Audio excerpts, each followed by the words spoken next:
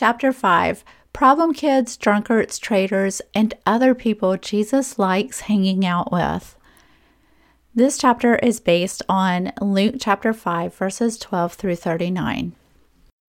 Tears suddenly welled up in Celeste's eyes. I was shocked. Why was this confident, beautiful businesswoman crying? I had simply told her I thought she'd look just as beautiful if she let her hair go back to its natural color of red. My mind was racing. I'm the queen of accidentally insulting people, but I couldn't imagine how this insulted her. After a long, awkward silence, Celeste smiled through tears which were now flowing freely. I'm sorry. You must think I'm a nut. No, honey, you cry if you need to. I'm sorry if I said something. She wiped her tears and then said, No, it's not you at all. It's just my past. She went on to tell me about how much trouble her red hair had caused her as a child. Her mother had died of a drug overdose when she was 8 years old, and her abusive dad had abandoned her. Her grandparents took her in for a few months, but her grandmother couldn't even be in the room with her without crying. While Celeste was grieving the loss of her mother, her grandmother very painfully pointed out how that red hair is just like your father's. I can't even look at it. He stole my baby girl from me. What kind of shit is that to put on an 8-year-old girl? Celeste questioned, the pain still raw and obvious in her voice. Celeste went on to say that her grandfather was a little better. He would smile and give her cookies. Her grandfather told her to keep to herself and maybe her grandmother would come around. But after just 8 months, she found herself sitting in front of a social worker and being placed in foster care. My new foster mom was okay. She tried, I guess, but she didn't know what to do with me. I was so mean to her, and I had this thick mess of red hair that had become the reason I was unloved in this world. Celeste laughed a little. You wouldn't believe the hell I put that poor lady through over trying to get my hair brushed. Finally, I wore her down and she quit trying. So insecure, 9-year-old, lily-white, freckle-faced me went to school with a red afro that whole year. I didn't make a lot of friends. Celeste went on to explain that throughout the rest of her childhood, her red hair was the cause of a lot of pain and insecurity for her. Worse than that, it was her excuse for not even trying to care about anything or anyone. She viewed herself as an ugly, unlovable redhead. She let people abuse her, but she also abused plenty of people. People hurt her, and she hurt people. It was how her world worked. She stared past me at her daughter playing in the lake. She's the best thing that ever happened to me. I didn't want her, and the only reason I didn't have an abortion was being pregnant felt like a way out of my effed up life. When Celeste found out she was pregnant, she was 17 years old. Her foster parents had already told her they were going to kick her out when she turned 18. If she was lucky, her social worker might be able to work things out for her to stay with them an extra 3 months so she could graduate. Leaving her foster home early and going to a home for teen moms was when Celeste began to take care of herself for the first time. It's funny, my roommate was studying to be a hairdresser. She just looked at me one night and said, you don't have to be a redhead. Something in me clicked. I didn't have to be any of the things I was. I desperately wanted to be different for my baby. I wanted to get off of drugs so my baby would not lose me the way I lost my mom. And here we were, 10 years later, sitting at a picnic table watching our kids splash each other in the lake. I'd been friends with her for a year, and I had no idea how much pain she had been hiding. After she shared her story, I felt incredibly honored, and she felt incredibly embarrassed. Oh God, she groaned. I can't believe I shared all of that with you. You must think I'm horrible. Unfortunately, though Celeste was one of the strongest people I've ever met, she felt like she was too big of a mess for most religious people. She felt they'd shun her if they really knew what she was like. She recounted stories of being forced to go to vacation Bible schools as a child and her foster parents dropping her off at youth group meetings, hoping they'd fix her. She heard stories of Jesus and even believed in him, but she didn't like church. In church, I still feel like the little girl with the red afro wondering why I don't fit in. People will be nice enough, but I know if they really saw me, they'd run from me. The abuse and hurt in Celeste's life started from situations beyond her control. The rejection she felt from others early in her life shaped everything about her. Even as a great mom, wife, and successful businesswoman, she was desperately afraid of ever being all of the things that she had been called as a child. Unfortunately, Celeste was probably right about many of the people in my church, and I wish I had been louder about how wrong they were. But Jesus could totally handle all of her hurt, her mistakes, her heartache, fears, and current struggles. As she followed him, she began to find the healing she so desperately wanted. We lost touch with each other, and I'm not sure if she ever learned to fit in with American church culture, but I know she is completely in God's kingdom. When Luke wrote his gospel, he was writing for ancient Roman Gentiles and others rejected by the strict religious elite.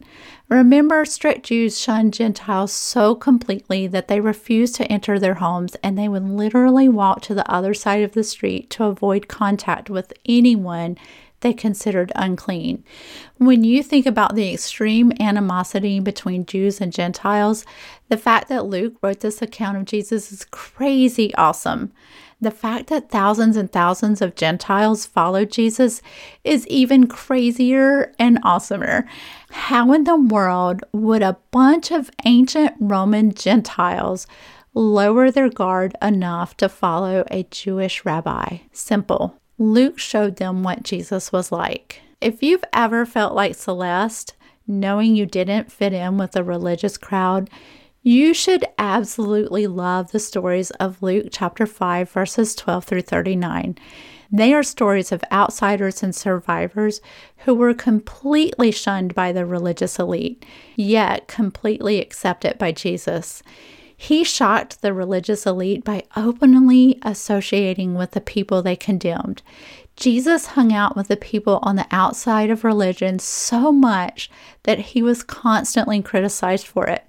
Matthew 11:19 says Jesus was known as a glutton, drunkard, and friend of sinners.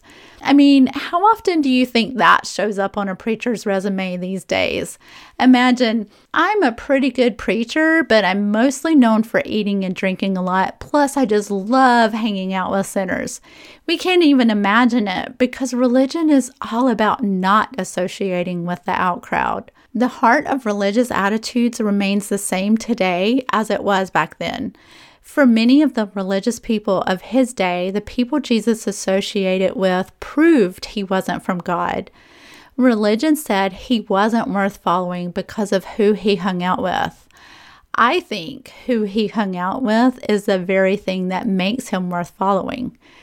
There weren't a lot of redheads like my friend Celeste running around the ancient Middle East, and there was no foster care system. However, there were tons of people being shunned and abused because of suffering they had already endured. For example, people with skin diseases. The shunning people with skin diseases suffered was much more blatant than what Celeste experienced. But at the heart, the religious rejection of their worth was the same. The ancient Jewish rules for skin diseases encompassed anything from a long-lasting rash to a severe infection to leprosy. All of these skin conditions were lumped together and came with a pronouncement by a priest that the sufferer was unclean. The common belief that all suffering was the result of sin and therefore deserved was harsh for any survivor of that day, but it was especially harsh for people with skin diseases. They were shunned on every level. They were forced away from their families and had to live with other outcasts outside of their towns. When they walked around, they had to put their hand over their mouth and shout, "Unclean," so people would know to avoid them. Clean people wanted to avoid even breathing the same air as them. They were physically cut off from their community and considered separated from God because of their illness. They were told not even God cared about them. In our modern comfortable lives, it is hard to fully comprehend their world and what people with skin diseases went through. Most of the harsh rules were originally designed to protect the community from the spread of the disease. The problem was when the rules about physical uncleanness were seen as condemnations of spiritual uncleanness. Rules meant to protect the community from spreading disease became rules used to shun and judge. Fear of skin diseases found an outlet in religious condemnation. If I'm better than them, I won't suffer like them. Blaming others for their suffering leads to all kinds of cruelty, then and now. Fear and blame strip away basic human compassion. Imagine the horror of going through suffering completely out of your control and being told it was your fault because of evil in you. Imagine being made to feel like your suffering was a sign of God rejecting you. That's how Celeste and people suffering with skin diseases were made to feel by religion. Jesus responded to our suffering differently. In Luke 5, verse 12, a man came along who was covered with leprosy. It's no surprise that the leper fell before Jesus with his face to the ground. This man approached Jesus with the same act of reverential recognition of Jesus' power that Peter had done earlier. He fell before Jesus and begged, "Lord, if you are willing, you can make me clean." It is interesting, he didn't simply say, "Please heal me." He asked to be made clean, meaning he saw himself as unclean. He accepted people's judgments of him. All of the hurt and rejection this man endured makes the following verse more beautiful. In verse 12, Jesus reached out his hand and touched the man. "I am willing," he said, "be clean." And immediately the leprosy left him. Let this scene soak in a minute. Jesus reached down and touched the unclean man. The law said this made Jesus unclean also. Even after the leper was cured, he was still considered unclean until a priest declared him clean. Jesus wasn't worried about the religious rules of who was clean and unclean. He cared about the man. He was walking around with all the power of God in him, and he chose to stop and be identified with this man. Jesus never worried about unclean people making him unclean. Then Jesus ordered him, "Don't tell anyone, but go show yourself to a priest and offer the sacrifice that Moses commanded for your cleansing as a testimony to them." Luke chapter 5, verse 14. The priest believed there was no way to be cured from a pronouncement of an unclean skin disease except through a miracle. They had no power to help. All they could do was judge the uncleanness and make sure the judgment against them was carried out. Jesus told the man who had been healed not to tell anyone about his healing except the priest. Jesus had already made the man clean, but he wanted the priest to see. The priest would have to declare that someone had come along with a greater power than theirs, because religion can only judge as unclean and shun. Jesus accepts, heals, and makes people clean. As the story continues, it gets even more crazy awesome. In Luke chapter 5, verses 17 through 26, a bunch of Pharisees and teachers of the law came from all over to hear Jesus teach. A crowd of people gathered outside the house where Jesus was teaching. They were all trying to get in to see Jesus. Many in the crowd were suffering from illnesses and disabilities. The religious leaders were crowded around Jesus, debating minutiae of the law and pontificatable things, while people were literally dying to get past them to see Jesus. One especially badass group of friends was determined to get their friend to Jesus.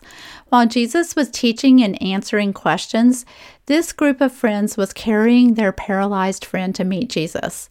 When they got to the house where Jesus was, they realized they couldn't get through the crowd. So they climbed up on the roof, dug a hole in it, and lowered their friend through. Now, back in the day, roofs were thatched and made out of straw and wood and covered with tiles.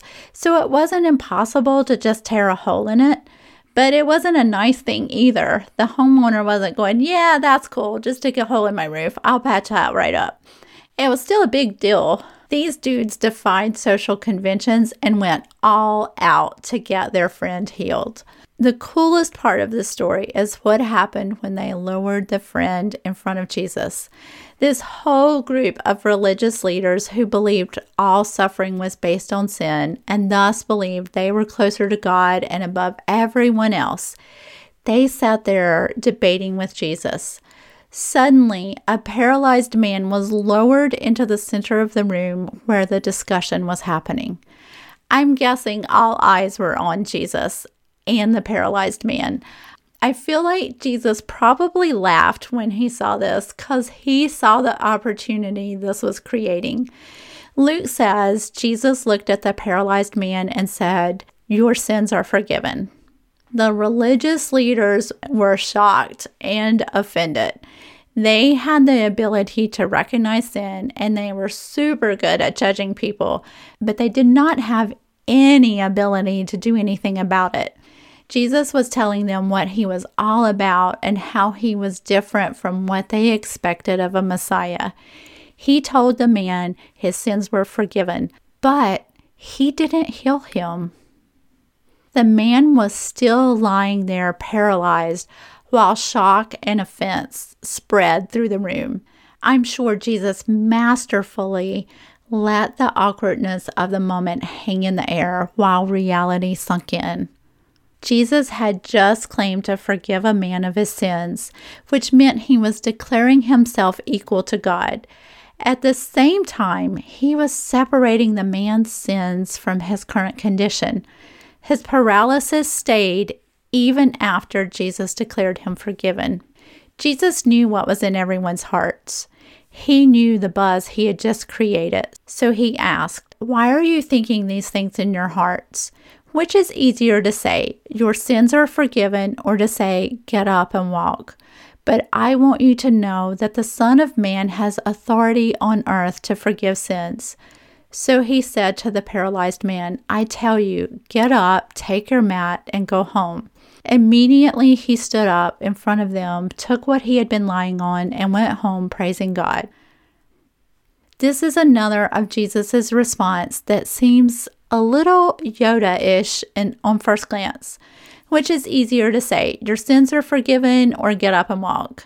I'd probably have been like, I don't know. "Get up and walk" has less syllables. What was Jesus getting at? Jesus was demonstrating the best news for survivors. Our struggles do not mean God is far from us. My friend Celeste was judged because of a whole lot of circumstances beyond her control. She responded to how others shamed her by rejecting people before they could reject her. But God never rejected her. Religion says our struggles are deserved because of character flaws and mistakes which led to God's displeasure with us. Jesus' message is different. Jesus said that God wants to freely forgive. His message separated our struggle from God's acceptance of us. Jesus accepted the paralyzed man in front of everyone.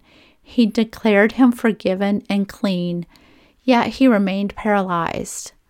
If you aren't a survivor and you've somehow managed to live in a safe bubble right up until you read this book, or more likely, if you have cleaned up your act, your life got better, and you think you deserve your easy life, being forgiven but not healed probably doesn't feel like good news to you. It probably feels like sucky news. But those of us living in the harsh world of reality know that life is really, really hard. Religion judges people whose struggles are worse than most.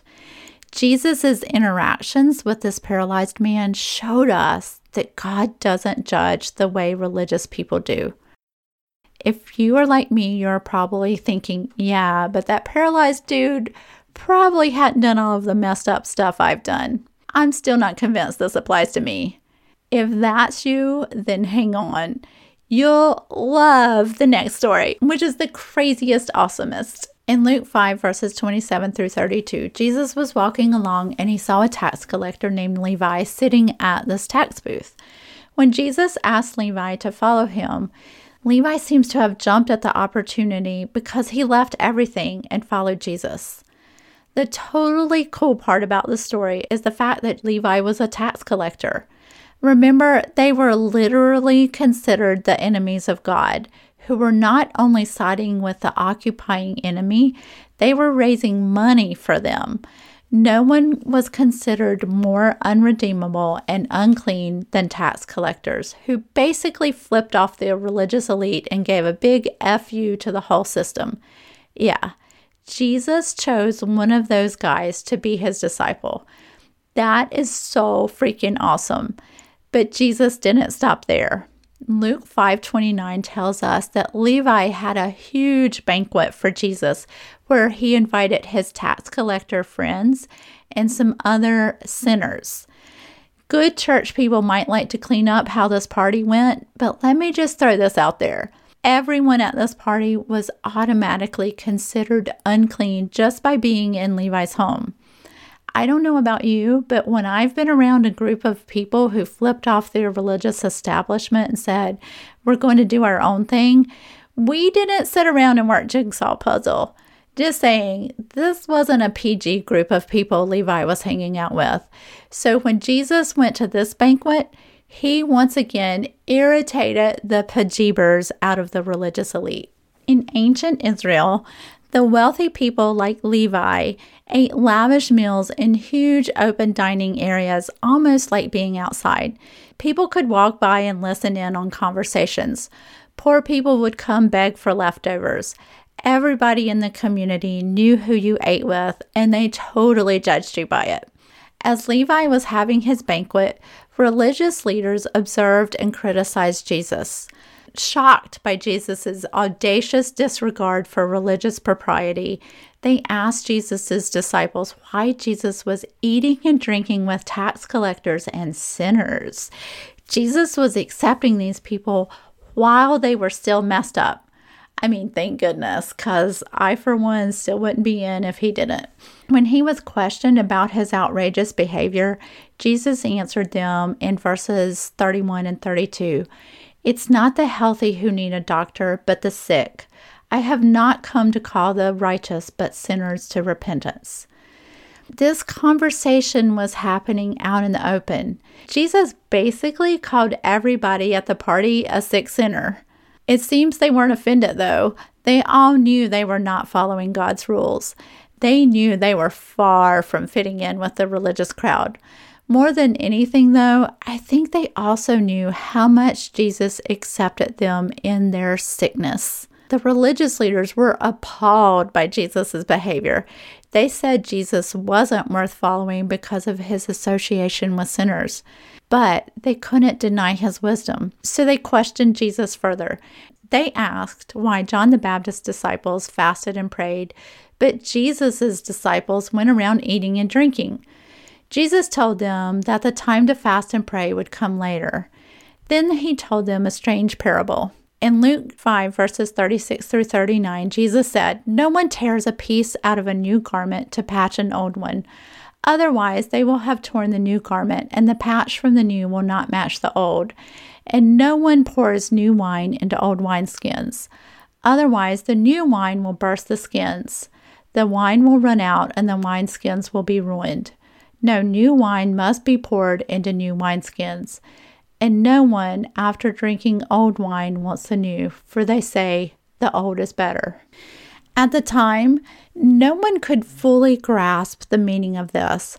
But looking back, we can see that Jesus was referring to the old religious way of doing things, and it would not mix with the new way Jesus taught. Just the stories from this chapter of Luke demonstrate how the old way of judging people would not work in the new kingdom Jesus ushered in. The fact that Celeste felt so judged in churches claiming to follow Jesus demonstrates the problems religion still has with trying to mix the Old Covenant or Testament with the new way Jesus taught. You can't love and accept like Jesus did and add legalistic religious conditions. The choices are Jesus' way of love, which accepts, redeems, and heals, or the old way, which judges and condemns based on our life circumstances and our ability to follow the rules. These two approaches do not mix. If legalism is working for you, you aren't going to be loving and accepting the way Jesus was. However, when you understand that Jesus wants to hang out with you while you are still messed up, you are changed by his acceptance. You find peace and hope in your mess, and you aren't afraid to hang out with other messy people. You want to reach out to the Celeste in your world. You want to show them how loved they are when they hate how they look, when they are abandoned, when they lash out, and when they spiral out of control. You know acceptance isn't based on what they've done, but on how much God loves them, even when they stay messy and still struggle.